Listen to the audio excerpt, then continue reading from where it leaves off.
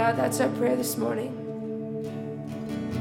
That we would be willing to waste what it is this world has to offer in view of who you are. That we would want to run towards you, and that as we do that, that you would be molding us and shaping us into this new creation that you've promised to make us.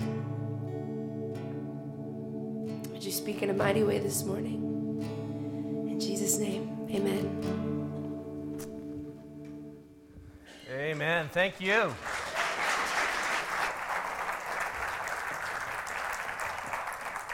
Now, I really don't want to start controversy, but these guys are mostly from Biola University.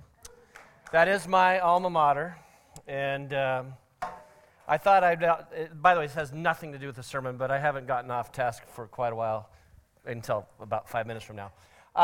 But I wanted them to know, since they're at Biola, that my grandson is named Phineas Jonathan Scott, and a cool story is they were both freshmen, didn't know each other, and Eric Thomas was preaching on Phineas, and this was in the fall of 2002. They both put it in their mind, if I ever have a son, I'm going to name my son Phineas. How cool is that? Then they meet, they share stories about, what do you name your son? And I was voting for John. At least I got middle name. And they decided to name him Phineas. Numbers chapter 25, someday you should check it out. It's a pretty intense passage, and if you read it, check it out before you share it with your kids, but it's a very intense passage about Phineas who was jealous for God. With that being said, I realize that this morning we're talking about something that is very near and dear to us today. We're talking about heaven on earth and developing an eternal perspective. And quite frankly, in light of the events of yesterday and the memorial service for John Champ, I think all of us have been reflecting a bit on what eternity would look like, especially as life and death are in such juxtaposition for me personally. Seeing that baby born yesterday and then praying for you during the service for John kind of frames the discussion this morning.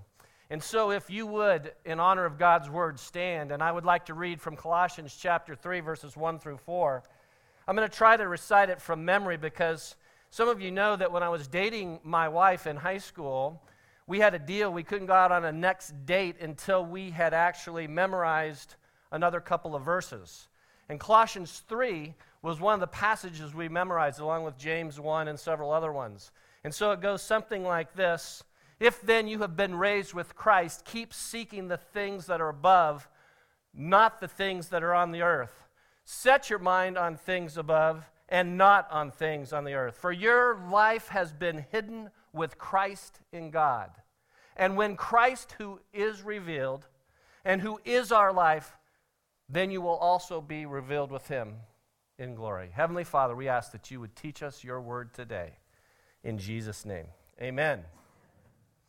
You may be seated. The pictures on the screen represent a story by the name of Larry Walters. Having an eternal perspective is framed by this discussion. If you knew who Larry Walters was, this is not one of those urban myths. This actually happened. It was July 2nd, 1982. Larry decided he was tired of just sitting around doing nothing. And he came up with this crazy idea to hook himself up to a lawn chair and attach several dozens of weather helium balloons. And this 33-year-old truck driver rigged 42 helium-filled weather balloons to a Sears lawn chair in San Pedro, California. They cut him loose, and to his surprise, he quickly elevated to 16,000 feet.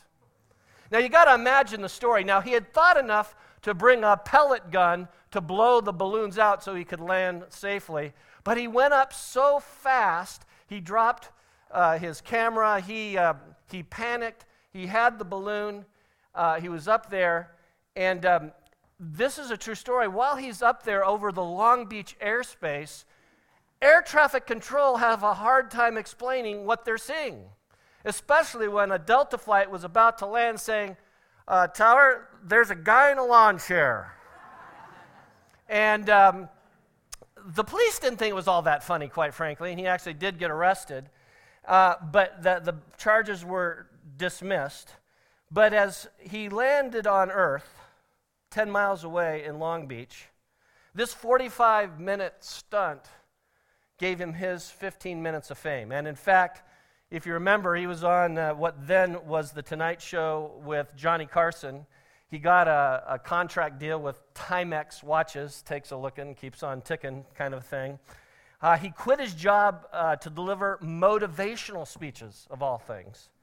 And he was asked often if he had a death wish, and he said, no, I just tell them that it's just something I had to do. Now, I want to ask you a question. Was he crazy? Or what? How many vote crazy? Or was he courageous? You see, some people think we're like Larry. We're Christians. We just got our heads in the clouds. We just dream up this crazy stuff, and that we're not in touch with reality. But Paul, in our passage in Colossians 3, really gives us a framework for thinking about this idea when we're accused of being so heavenly minded that we're no earthly good. Paul kind of attacks that conventional wisdom, and I don't believe anything could be further from the truth. In fact, I think that Paul's challenging us to think about our heavenly priorities, says ultimately that's going to affect how we live here on this earth. And in fact, an eternal focus has a way of defining your life.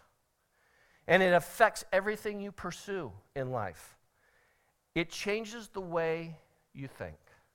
And so if you'd get your notes out, I'd like you to follow along with me and get your pen handy. And let me give you an overview of this section of Scripture from Colossians 3 through verse 17.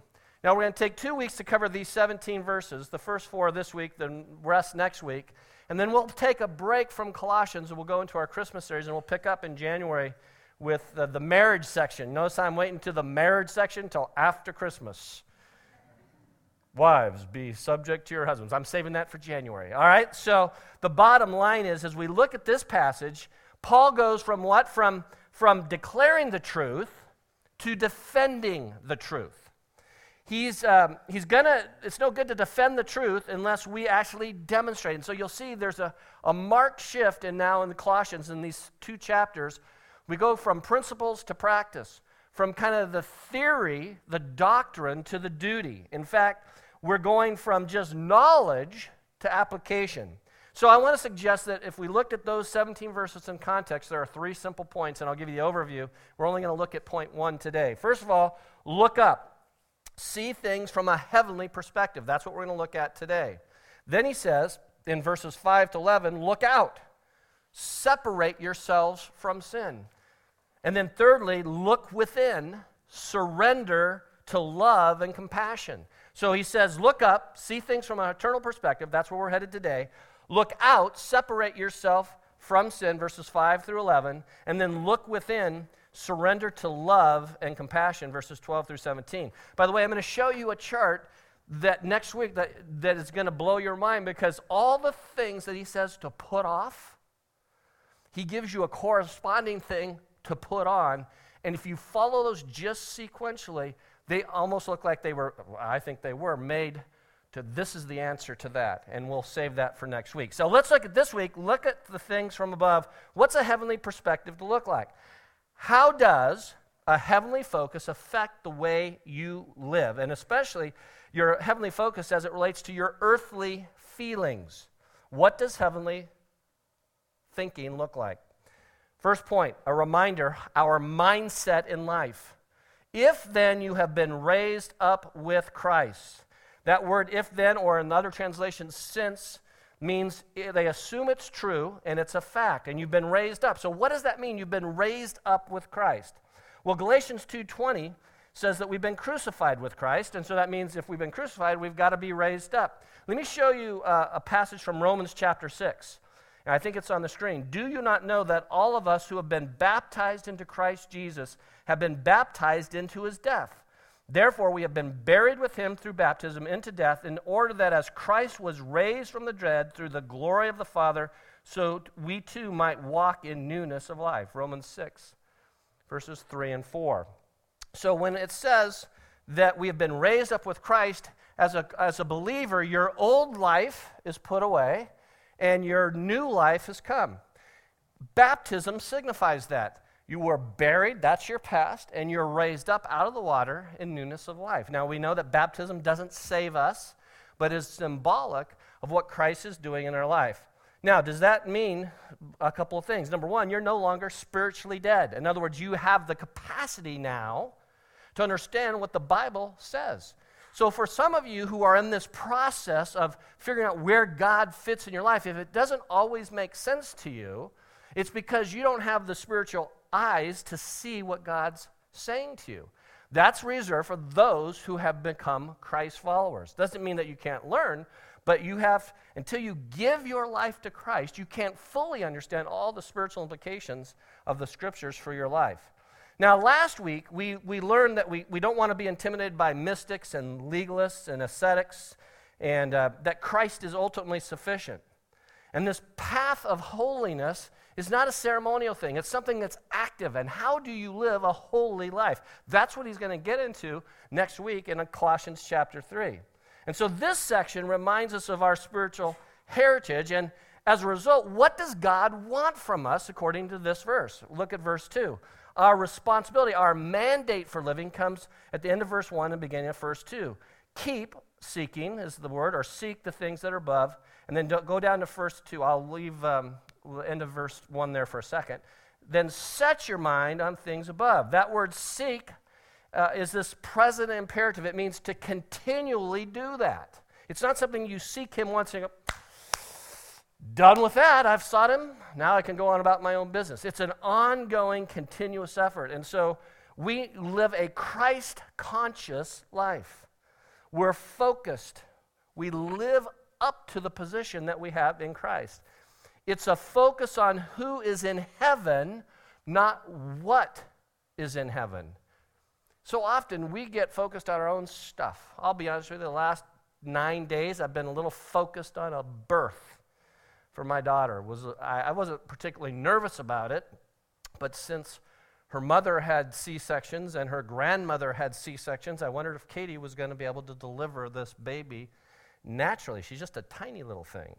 And so my question to you is, what is your focus and preoccupation on? Now this week I got a chance, John set me up to go to Westlake High School to speak to the FCA group. There was 100 and something high school kids out at the lunch hour. And I have discovered again the truth of not the Scriptures. If you feed them, they will come. Because they had like mondo numbers of pizzas and like pumpkin pie. It was a good day. It was had by all. But I asked them, what do you find your purpose and meaning in life? And I did that thing with the F's, and they came up with all these things. But we're caught up with those same focuses, aren't we? Is it about fame or fortune? Or during the holidays, it's all about the friends and family? Or for some of you, it's all about the fun or the fitness? Or for some of you, not so much football anymore. Your season is over as of yesterday. We'll leave it at that. Where's Paul Miller? Where is he? Paul is really the only one happy in this room today, along with the guy sitting with the UCLA shirt over there. So, yeah, well, God works in mysterious ways. So bottom line is, what do you want to be preoccupied with? What do you want to be preoccupied with? What is your ultimate agenda in life? Where does Christ fit into that discussion? You see, it's easy, and I put this up here on the screen. Look at it. It's so easy to get discouraged with our situations, debilitated by our addictions, derailed by our disappointments, and deceived by our distractions.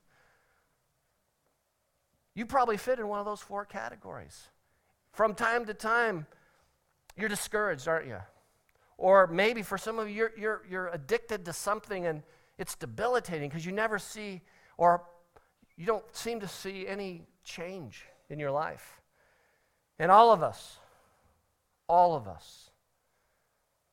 have been derailed by a disappointment. And those take all kinds of shapes and forms. And so he says our preoccupation ought to be with a heavenly priority. Warren Wiersbe said it this way, let your earthly practice be worthy of your heavenly position. So how do we see life in the light of eternity? Well, Matthew 6:33, look at this verse on the screen. Seek ye first the kingdom of God, and all these things will be added to you. If you read the rest of the context, what are the things that follow Matthew 6:33? It's in the context of what? You're worrying about what? What you're going to eat and your clothes, and, he talks about the birds, even they got something for them. And so we got to set our minds on the kingdom of God. 1 Chronicles 22:19, now set your mind and heart to seek the Lord your God. Now, believe me, I'm going to get to how we do that, but I want you to ponder that. Do we start our day and do we end our day focused on what did God call me to do today? Some of you think you're businessmen. That just happens to be the way you pay your bills. Your calling is to be an ambassador of Jesus Christ, and you can either do that in Indonesia, like our most recent missionary couple is, Nate and Abby, but I think you can do it right there in the workplace, in the marketplace. Bill is doing a Bible study at a business where Dave Anfeld works, right? You do a Bible study with guys in the marketplace. That's a pretty cool idea. Some of you are praying with a few of your coworkers before you start your workday. That's a pretty cool thing. Some of you moms gather to pray for the high schools represented in our area with Moms in Touch. That's a pretty good way to start your day. And isn't easy, we're really super focused on who God is when what thing is true in our life? When we're in a desperate situation. It's amazing how spiritual we get when we got a problem. When we're messed up. When we've messed things up to where we can't unfix it. And then all of a sudden we turn to God. And he's saying, why don't you start with that focus from the beginning? Now, what are those things that we should be seeking? I think there's a couple things. First, an eternal perspective. What does that look like? And what about his timing? It's this idea of this conscious acknowledgement that Jesus is Lord. Now, I want to tell you about a book that you've never read. I'm guessing most of you have never read, because it was published probably 80 years ago. And it's a simple little paperback called In His Steps. And it was the precursor to these little bracelets that were famous about 10 years ago. What would Jesus do? You see, I read that book as a high school student, believe it or not, In His Steps. And it was the story of what happened and what would transform a community if every time you made a decision you said, what would Jesus do? What would Jesus really do? See, the hard thing when you ask that question is, what would Jesus really do when someone has messed you over, you're madder than blazes at them because they've been a jerk to you? Would Jesus seek revenge, or would he forgive them? What would Jesus do when a business partner steals from you and now you're left holding the bag? What would Jesus do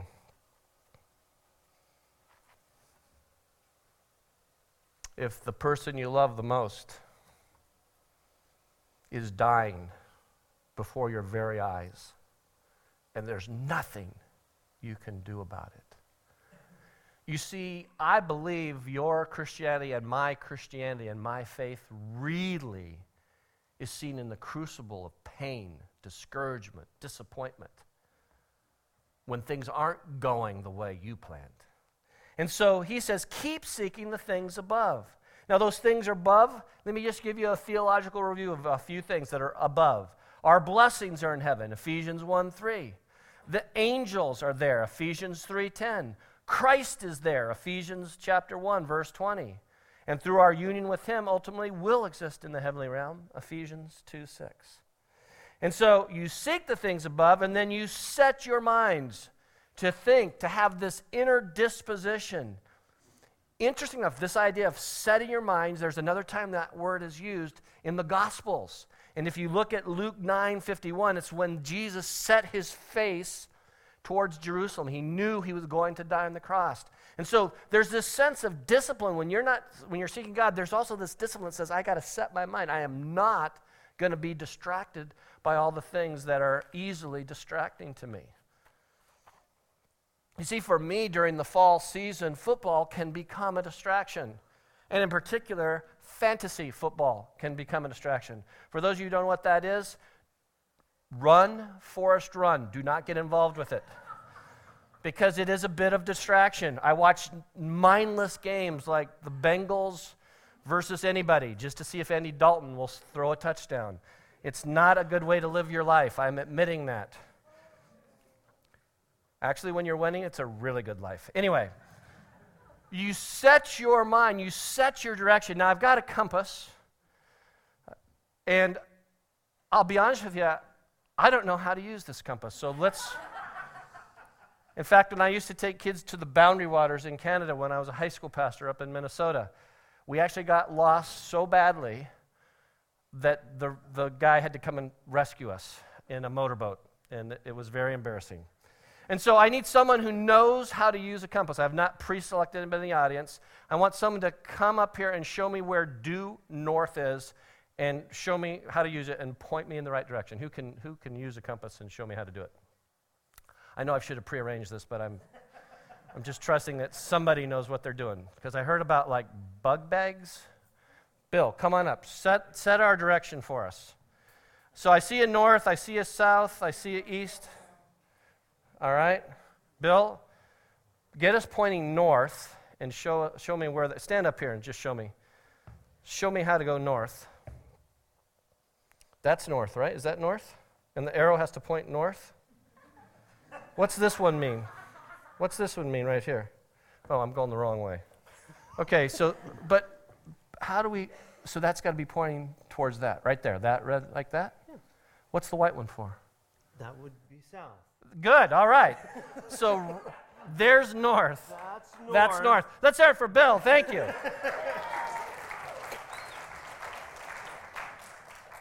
So discovering an eternal perspective is ultimately, what is your due north? Where's your compass setting in your life? And for our purposes, north is Jesus. It's eternity. It's this idea that everything in our decision, choices, and what direction we're going to go, does it bring us back to due north? Does it bring us back to Jesus Christ? Do we have those values? Do we compare them to all the other choices and directions we can go? You see, an eternal perspective is more important than an external perspective. It's not about us. Lightfoot said it this way: we not only seek heaven, but we think heaven. And so we think, and our choices are in light of eternity. What would Jesus do? Now, does that mean we just abandon the world? You're like, I'm just going to be a monk in a monastery. I'm just going to study the Bible, ask people to pay for my meals, and just rely on other people. No, I don't think that that's ultimately being heavenly minded. You see, I don't believe that isolation is the key. I believe infiltration is the key. We don't isolate ourselves from the world. We infiltrate it, and because people see you, they see something different.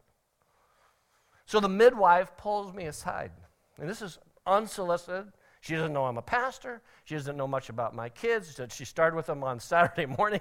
Of course, she saw them again because they didn't deliver Friday morning until Saturday morning, so she was on her shift again. She pulls me aside, and she goes, "Your kids are amazing." Now, I've always known that. I thought, but I'm a parent. I said, "Well, what do you mean?" "The way they work together, the way they loved each other." I said, "I know my daughter was in a lot of pain. Did she love him in the pain?" She goes, "Oh, yeah." I wanted to ask more, but I just felt like, did she swear at him or do anything mean,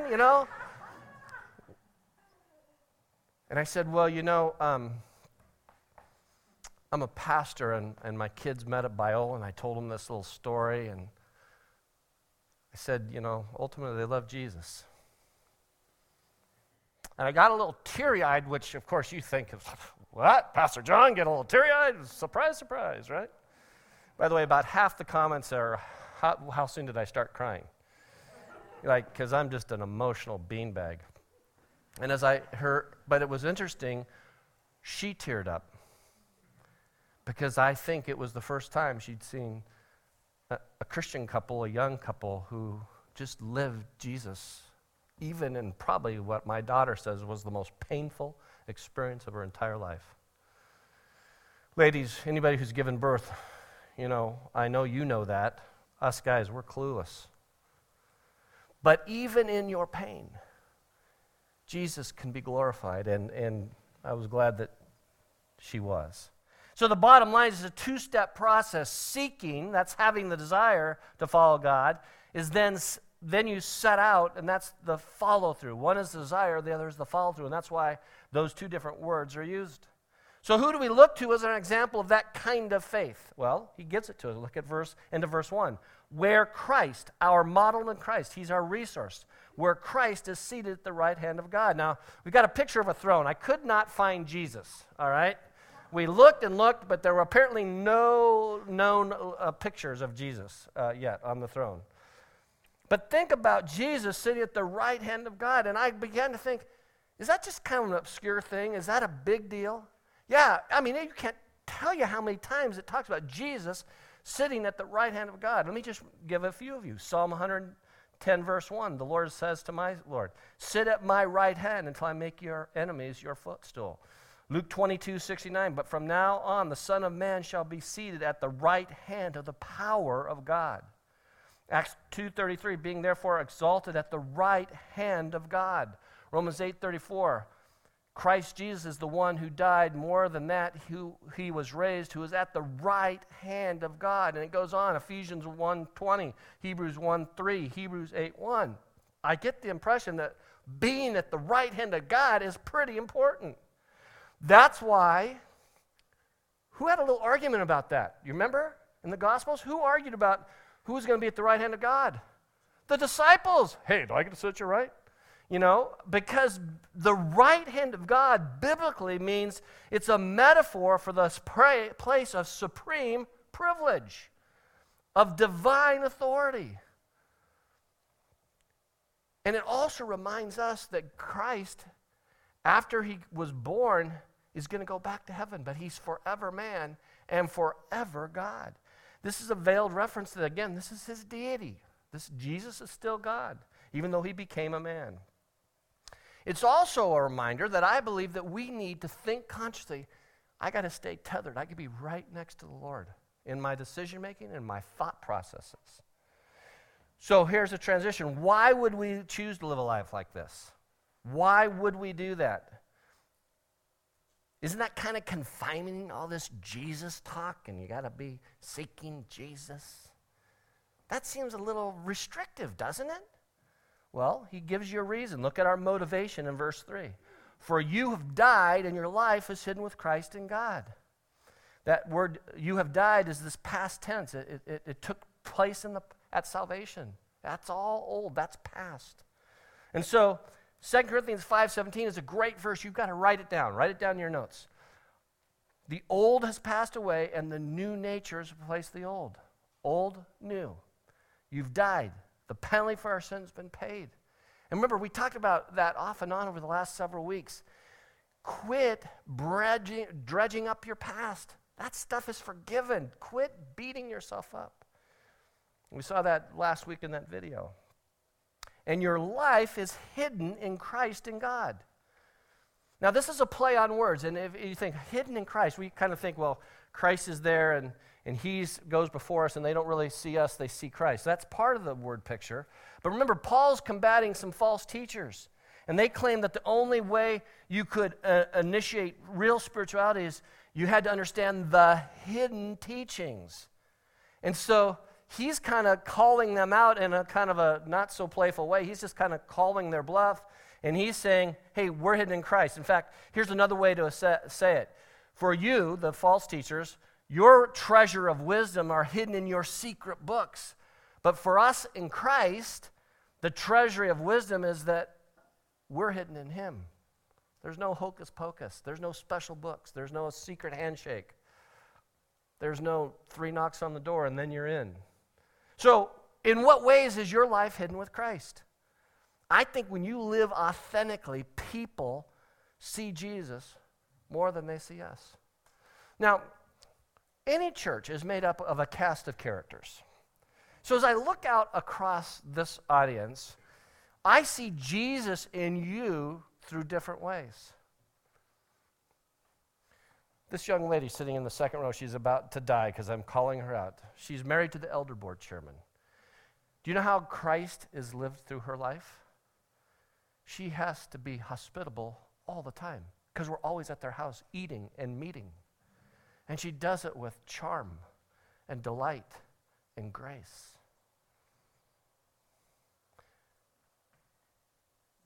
You're saying, who am I going to pick next? Let me survey the crowd. If you're in the front, you're kind of dead meat, aren't you? I'll just pick second row here. I always make fun of Mario in a fun way because he sounds like the Godfather, right? He's a coach. He's got kids. He's out on the fields. You know how Christ is using him? By being out there. Being salt and light. Way in the back, there's a whole bunch of prayer warriors back there, and they don't all have to have gray hair, but many of them do. God is using you because I'm pretty sure that every morning when you get up, ABF is on your lips as you're talking to God about this church, and you've been doing that for 40 years. And so, how is it? How is it that we can live for Christ and our life is hidden with him? Here's a simple way you'll know. When people see Jesus more than they see you, then you know that your life is hidden with Christ and God.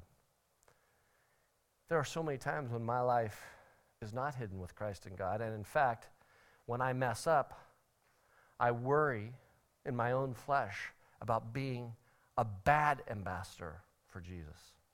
And my mess-ups are prolific at times. And yet I know this, is that ultimately my salvation is protected according to this because my life is hidden with Christ. He paid for the penalty of my sins. So, how does all this play out for us as believers? Well, look at verse 4, the revelation. What's our meeting with Christ? Because when Christ, who is your life, appears, who's revealed, then you will appear with him in glory. And so Jesus is going to come back someday. And most people think this is a reference to the second coming, not the rapture. But either way, we do know this about the future. It says, in the verses you can write them down, John 11:25, I am the resurrection and the life. John 10:10, I've come that they might have life. And the third one, for me to live is Christ and to die is gain. Philippians 1:21. He's the resurrection and life. He's come to give us life. For me to live is Christ and to die is gain. So summary is that he's not just life, he is your life. He is your life. And he says, we'll appear to him in glory. What is that day going to look like? Most of us don't deal with Revelation because it's way too complicated, and our eschatology is forever shifting because we're trying to figure out, does something new has happened? But here's real plain. There's no ambiguity in this. So look at Revelations 19. I'll put it on the screen. Then I saw heaven and earth opened, and behold, a white horse. The one sitting on it is called Faithful and True, and in righteousness he judges and makes war. His eyes are like a flame of fire, and on his head are many diadems, and his name is written that no one knows but himself. He is clothed in a robe dipped in blood, and the name by which he is called is the Word of God. You say, is that a reference to Jesus? Yes. How do we know that? Go back to John 1:1. In the beginning was the Word, the Logos. In the beginning was the Word, and the Word was with God, and the Word was God. Connect those two. That's describing Jesus. And so Jesus coming back should motivate us, not scare us. We're citizens of heaven while we're living on earth. Now, I brought my passport, and I think I have one on the screen there for you. You see, my passport says I'm a U.S. citizen. right here. But when I visit countries, they got to stamp these things. They're called visas, right? And here's a visa from Cuba, of all places, Israel, different places I've been. So when we think about our country of origin, for Christians, your country of origin is heaven. And it's only stamped with an earth visa. This world is not your home. One of my favorite rockers of all time is a guy named Larry Norman. He's now dead. But he talked about it in one of his albums, I'm only visiting this planet.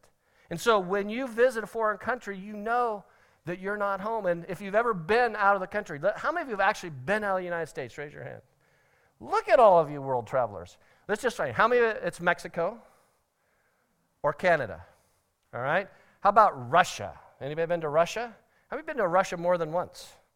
Yeah, Jim's crew, all of you guys, right?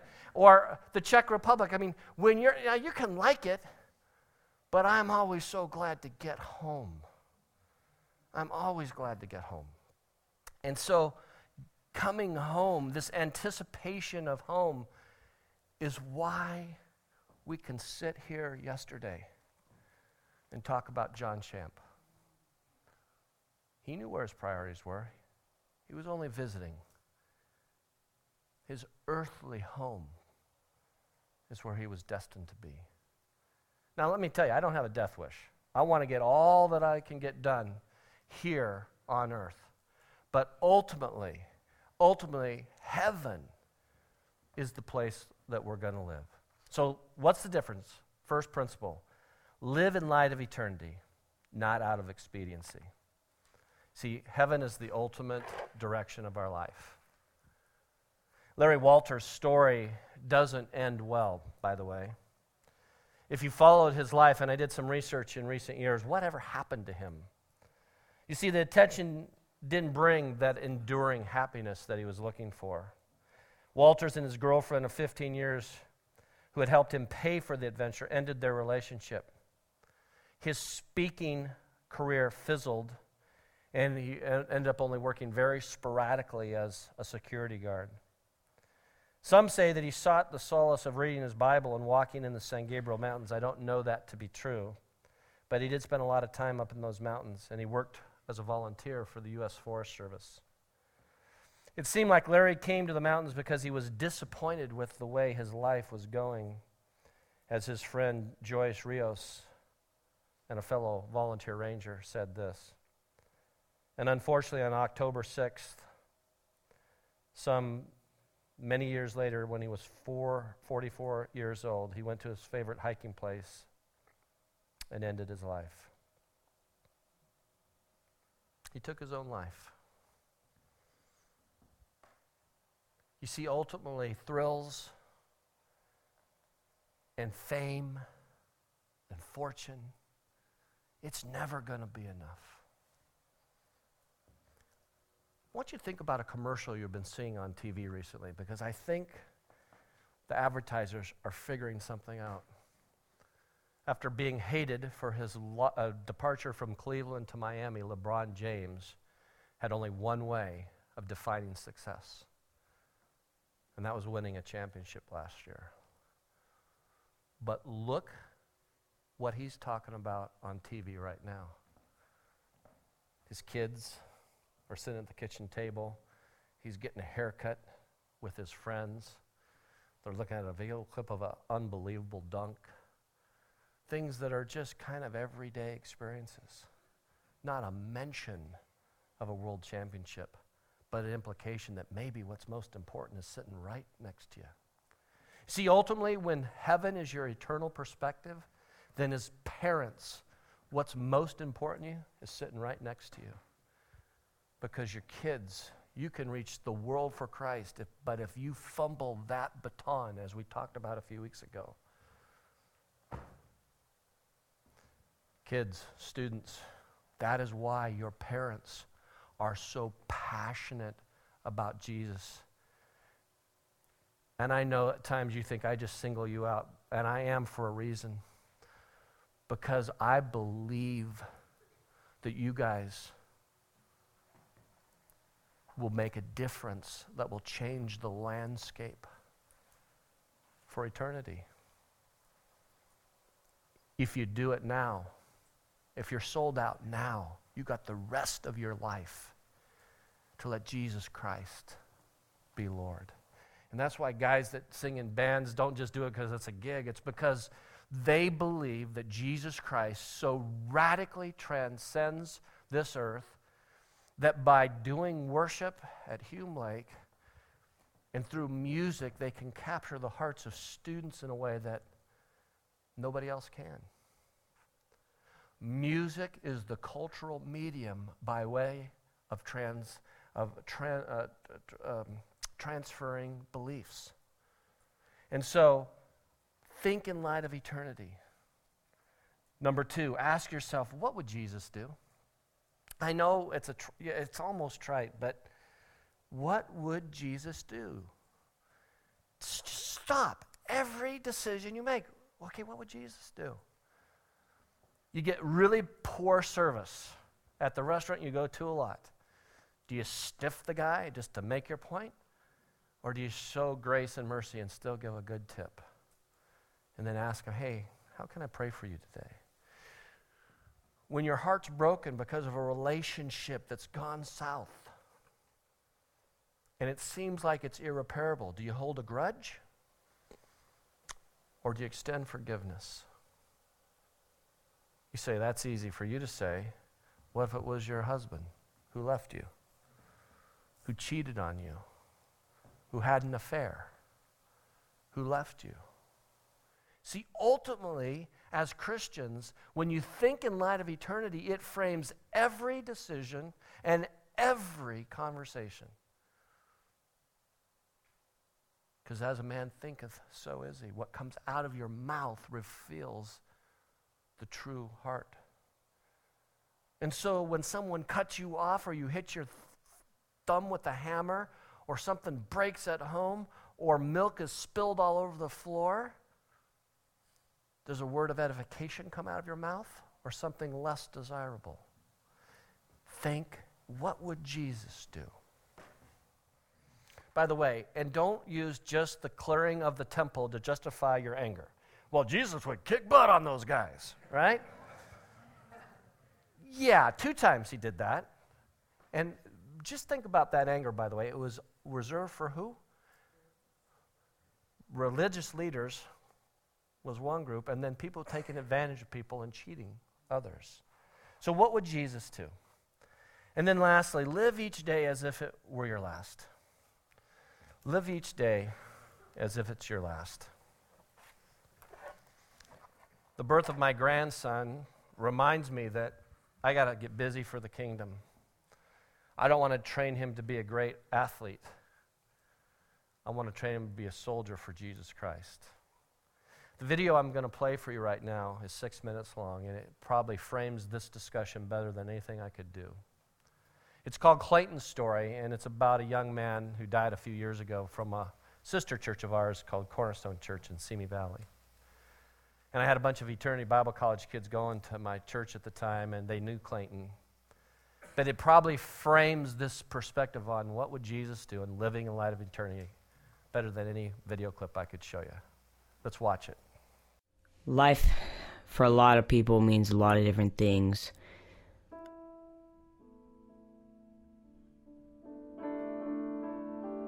Life for some person can mean the usual: go to school, go to college, get a good job, get a good husband or wife, get a good family, get a good car, get a good home, get a good everything, and then have a good memorial service.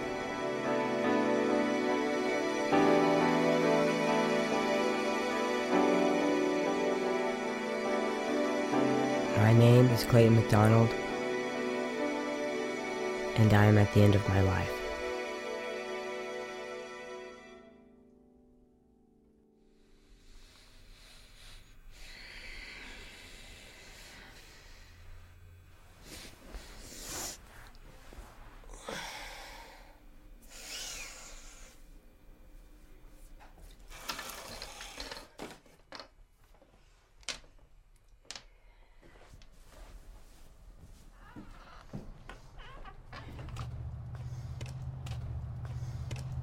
Morning. All you do is eat, sleep, play, and poop. You are one lucky dog.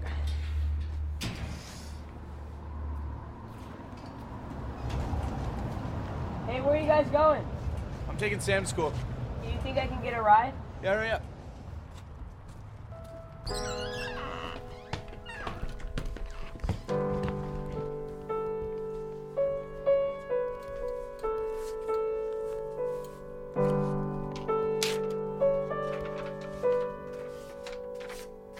If I died tonight,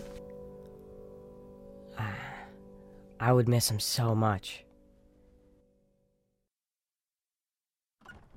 Bye, Sammy. Bye, Sam. Bye, Zach.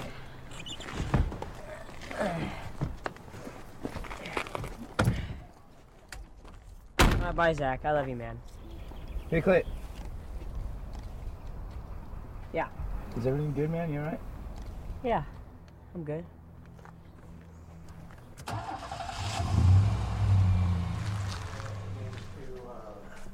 Wave 25 on that cylinders. 25. Yeah. Hey, what's up, guys? Hey, Clay. Alright, Glenn. I got the ray gun pretty early, which Hey, Connor. helped. And then I got like a Browning. A shotgun? No, the Browning heavy machine gun. Oh. Oh my goodness. 2 weeks ago, 1 o'clock in the morning, and John just looks outside and he's just like, knock on the doors. And then the next thing we know, she knocks on the door and she's just like, yeah, and she's like, is so and so here? And John's like, no.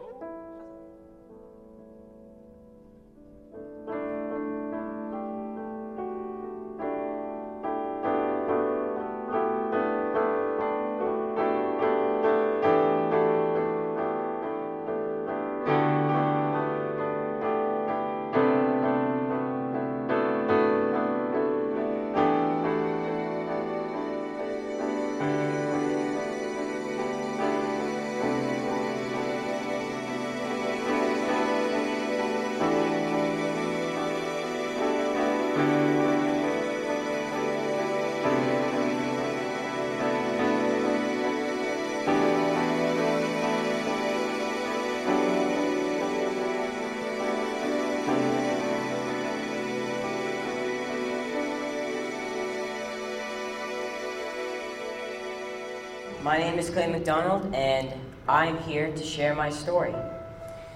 I'm at 7 years old. They thought it was just the flu. And now, 12 years later, I've been diagnosed with leukemia for the 4th time, and the doctors can't do anything about it. So naturally, you get a lot of questions from something as severe as this, and one of the questions I get asked the most is, "Hey Clayton, are you scared?" Yeah, I'm scared. I'm terrified. But I'm not scared of cancer because I've had it most of my life. I know what's going to happen. And I'm not scared to die either because I know where I'm going when I die. I'm scared for everybody else. I am scared for those who don't know where they're going when they die. I'm scared for those who might think they know where they're going when they die, but they really don't. And I'm especially scared for those of you who are distracted by this world. Distracted by school, distracted by sports, distracted by girlfriends, boyfriends, iPods, this or that, distracted by anything and everything Satan can throw in front of them. That is what I'm scared for. I have the luxury of knowing about when I'm going to die, and you don't. See, I feel sorry for you. Because you don't know. So it's not hard for me to be thankful for everyday things. It's not hard for me to be thankful for my family and friends when I know I might not see them again tomorrow. It's not hard for me to be thankful for every breath that I have because it was given to me by God.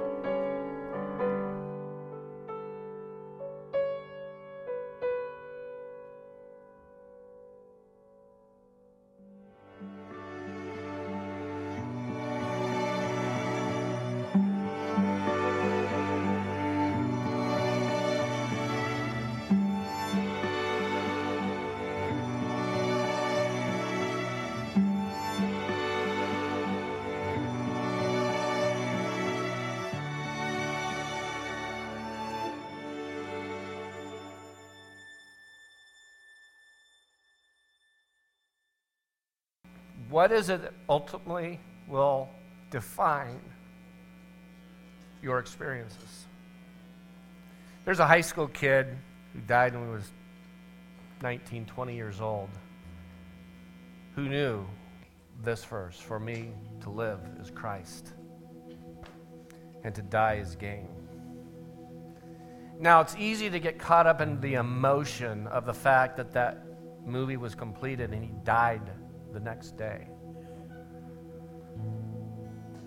But I'm not trying to manipulate you. I'm trying to ask you from the depths of my heart, what are you living for? What is it that has given you your passion and purpose in life? And I'm saying, if you're a businessman, you do that business to the glory of God. If you're a student, you study hard, get good grades, and give Jesus the credit. If you're a mom or a dad, do all that you're going to do, but don't ever sacrifice that most important time of the day when you put those children to bed. And you stroke their hair and you tell them that Jesus loves them. And the last words on your lips is Jesus.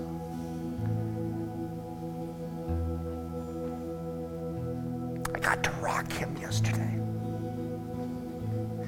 And I prayed that Phineas would be jealous for God.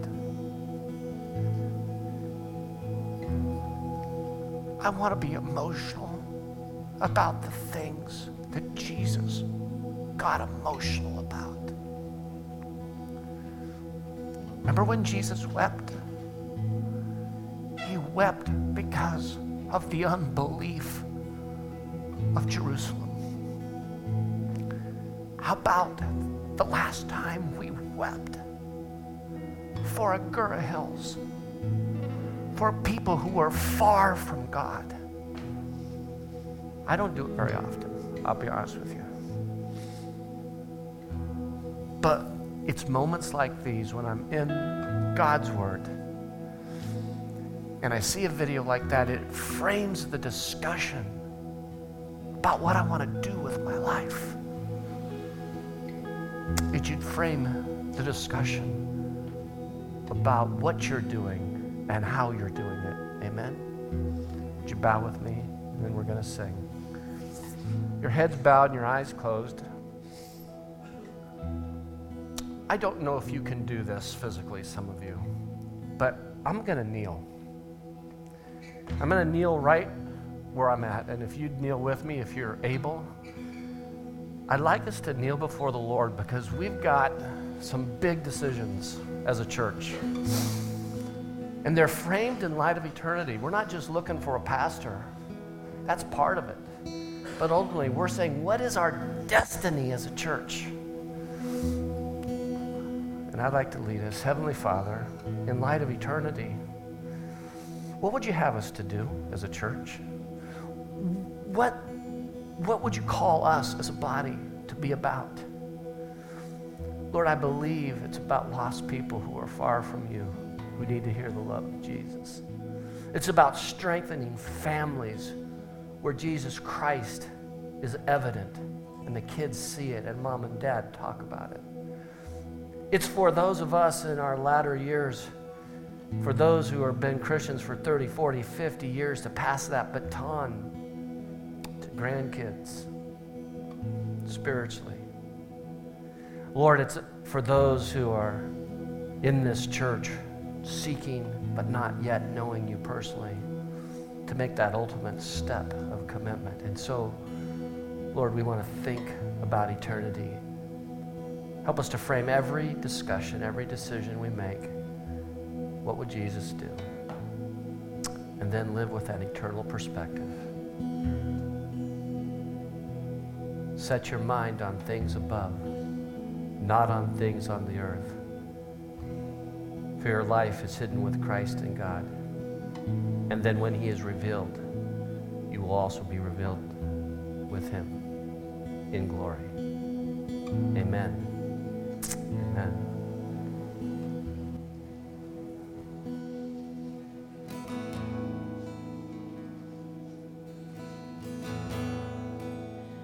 God in my living, there in my breathing, God in my waking, God in my sleeping, God in my resting, there in my working, God in my thinking, God in my speaking, be my everything, be my everything, be my everything, be my everything.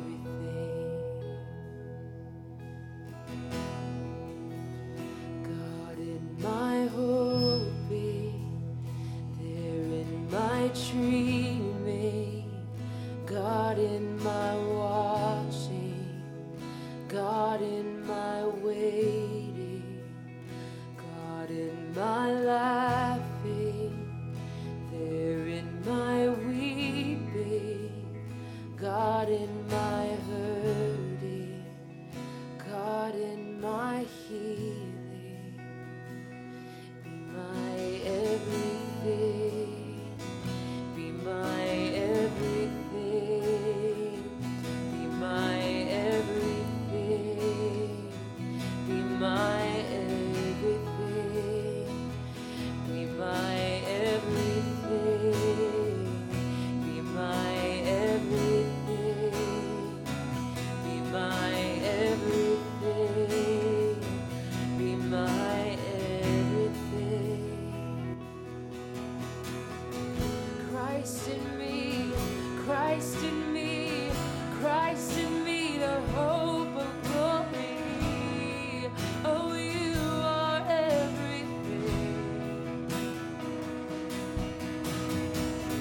Christ in me, Christ in me, Christ in me, the hope of glory. Oh, be my everything, be my everything, be my everything, be my everything, be my everything, be my everything, be my everything, be my everything, be my everything. Christ in me, Christ in me, Christ in me, the hope of glory.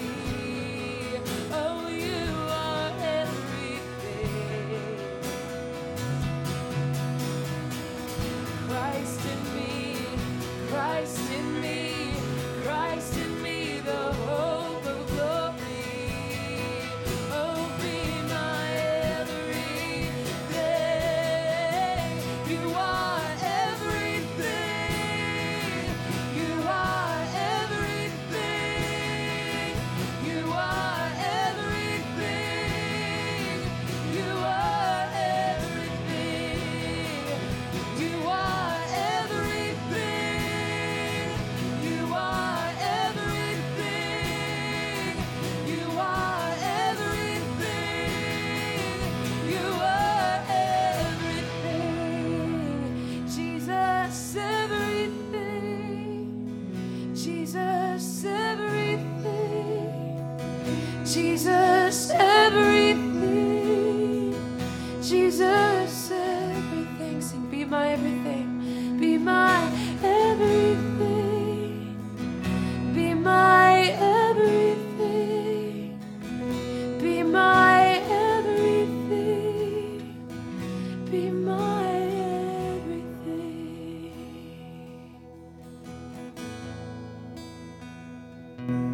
Be my everything. not just when it's convenient, but in the valleys, on the mountaintops. Would you stand with me as we close? Jesus, it is our prayer that you would be our everything. And so once again today, it's unto you that we give all glory and power, dominion and majesty, both now and forevermore. Amen. You are dismissed.